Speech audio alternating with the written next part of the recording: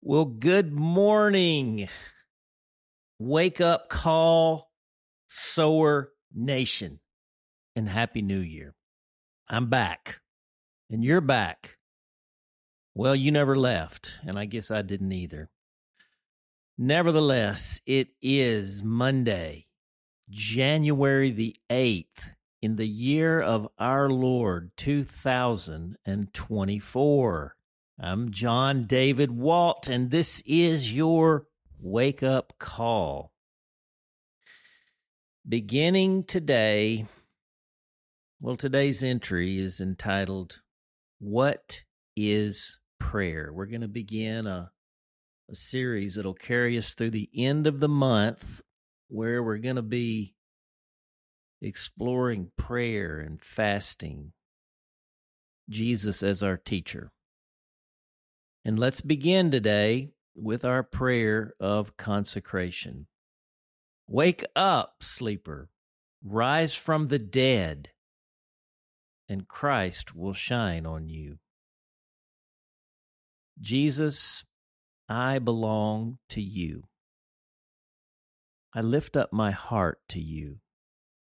I set my mind on you. I fix my eyes on you. I offer my body to you as a living sacrifice. Jesus, we belong to you. And we're praying in the name of the Father, and the Son, and the Holy Spirit. Amen.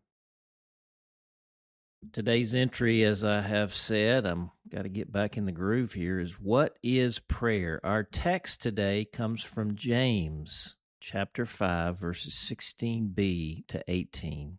Hear now the word of the Lord. The prayer of a righteous person is powerful and effective. Elijah was a human being, even as we are. He prayed earnestly that it would not rain, and it did not rain on the land for 3.5 years. Again he prayed, and the heavens gave rain, and the earth produced its crops.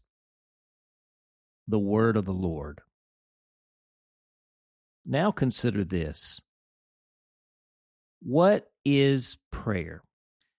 Sometimes the more we think we know about something, the more difficult it is to grow in our understanding. I think this is how it is with prayer. There are so many ways to go about defining it and various angles of approach. How about we begin with a story? I grew up on a farm. Here I watched my father and his men tirelessly and endlessly labor to raise those crops, only to see them come to the brink of the disaster a drought can bring. If you know anything about farming or have ever been around it, you know the terrible feeling of that kind of injustice, putting everything on the line in faith and facing the real prospect of losing it all. One of my most treasured memories happened in the hottest and most drought-stricken summers on the farm. I remember in those days how my dad would load my 2 younger sisters, Missy and Erica, and me, into the truck on some of those hot afternoons and drive us around the farm, field to field. As we circled each field, he would lead us in prayer. It was a way of prayer characterized by loud singing in a faith-filled way of pleading for rain. Here was our song. We need a rain. We need a rain. We need a rain. Have faith it will. When it got really desperate, Dad would interject in the midst of our song something like this. We need a rain about an inch and a half. We need a rain about an inch and a half. We need a rain. Have faith it will. I think I learned more about prayer from the farm than I did the church. Maybe it's because the church taught prayer more from a place of religious duty and devotion. On the farm, we learned prayer from a place of dirt and desperation. Not of the anxiety-ridden variety, but a confident desperation. Yes, even a holy desperation. My dad was, and remains, a humble farmer and a holy man. So, what is prayer? Over time, this way of holy desperation teaches us prayer is not so much a disciplined duty or fervent activity as it is a comprehensive way of walking and working with God. Prayer is neither preparation for the work nor something we tack on after the work is done for good measure. Prayer becomes the very character and nature of the work itself. Prayer was the ark of the song to the sound of the thunder. And when it rained, and sooner or later it always did, we elevated Dad to the rank of Elijah. Maybe that's what I'm reaching to say here, that prayer can't be reduced to a technique or a formula or getting of the words and practice right. Prayer is the lifelong process of becoming a peculiar kind of person who learns to exercise a particular kind of power for the good of the world and the glory of God. Prayer begins at the place of our personhood. Isn't that what James was getting at when he said this? The prayer of a righteous person is powerful and effective. Remember, though, this righteousness doesn't come from prayer as a form of religious behavior. This is the righteousness that comes first to last by faith. It is the righteousness of Jesus Messiah, imputed to us as we believe him and imparted to us as we behold him, who alone can teach us to pray. And there is much to learn.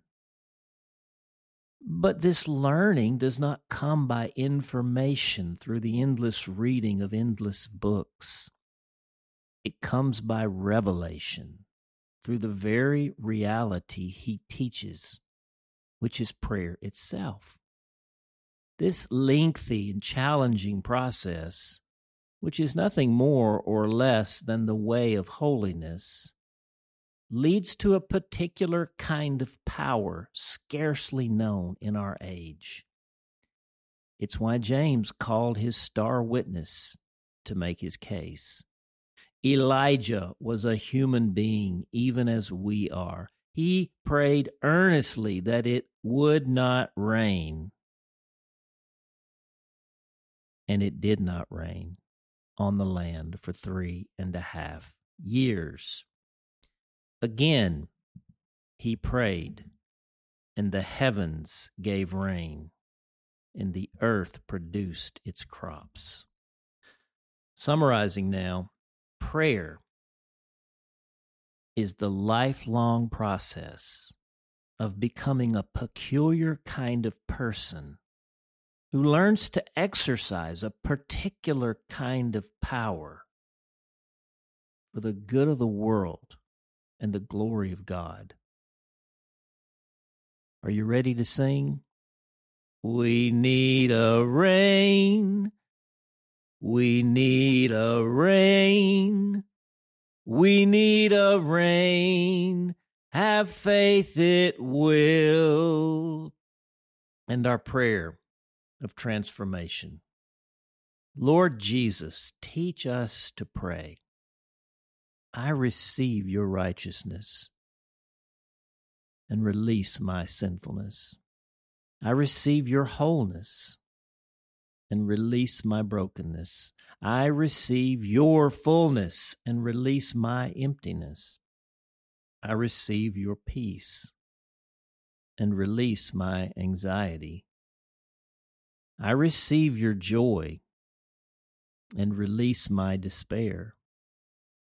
I receive your healing and release my sickness.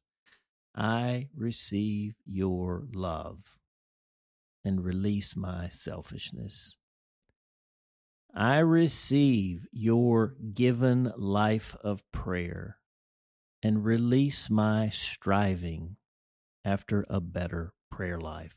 Come, Holy Spirit, transform my heart, mind, soul, and strength so that my consecration becomes your demonstration, that our lives become your sanctuary. For the glory of God our Father. Amen. And the question, how does this definition resonate or not with you? Prayer is the lifelong process of becoming a peculiar kind of person who learns to exercise a particular kind of power for the good of the world and the glory of God. What confirmation does it bring to your spirit? What surprise might it bring to your prior understanding? And for our hymn today, we're going to sing one of the great anthems of prayer. I need thee every day. Nope. I need thee every hour. It's hymn number 340. 340. I need thee every hour. In our seedbed hymnal, our great Redeemer's praise. Let's sing it. Let's sing it with a little bit of a pace to it. I need thee every hour, most gracious Lord. No tender voice like thine can peace afford. I need thee, oh, I need thee.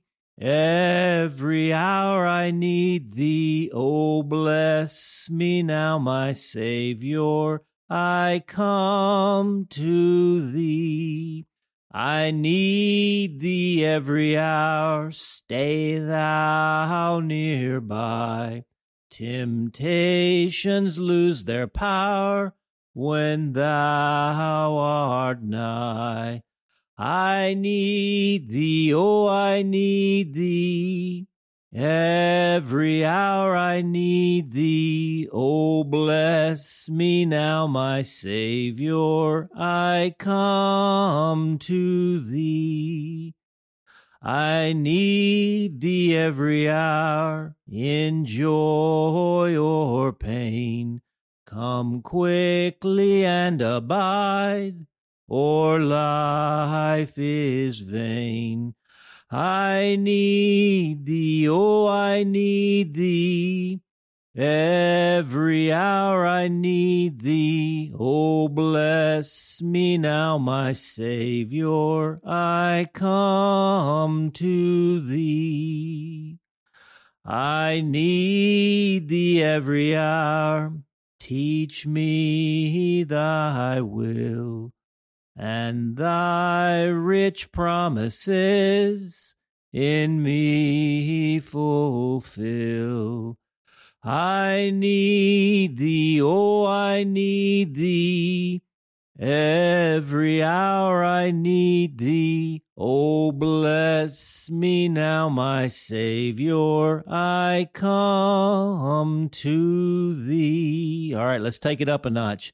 I need thee every hour. most holy one. O make me thine indeed, thou blessed Son. I need thee, oh, I need thee. Every hour I need thee. Oh, bless me now, my Savior. I come to thee. That last verse, guys, I don't know if I saw that coming, but kind of said it all. I need thee every hour, most holy one. Here's the punch. Oh, make me thine indeed, thou blessed Son. Oh, make me thine indeed. Prayer is the lifelong process of becoming a peculiar kind of person. That's it right there. Oh, make me thine indeed. That's the peculiar kind of person. We'll be talking about this in the coming days. Even that little word peculiar, chosen quite intentionally. Well, it's so good to be back singing with you. I have missed this, and I bet 3 or 4 of you have missed it too, I've heard. I want to thank Matt and Josh Leroy for the masterful guidance through Advent and the 12 days of Christmas. We are now embarked into the season of Epiphany. The ship shoved off the shore on the 6th of January, which is also the birthday of Seedbed. We've intentionally launched and sowed this first seed on the 6th of January. There's nothing like the epiphany of a seed, you know. Anybody can count the number of seeds, let's just say, in an apple, but only God knows how many apples are in those seeds. Well, let's call it a morning. You've got seed to sow, and I do too, so gather them up, and I'll be looking for you on the fields of awakening today. For the awakening, I'm J.D. Walt. We hope that today's entry challenged and encouraged you. And thanks for listening to The Wake Up Call, powered by Seedbed. Be sure to share this with a friend, leave us a rating, and subscribe wherever you prefer to listen to podcasts. Find out more and join the movement by visiting our website at seedbed.com/wakeupcall.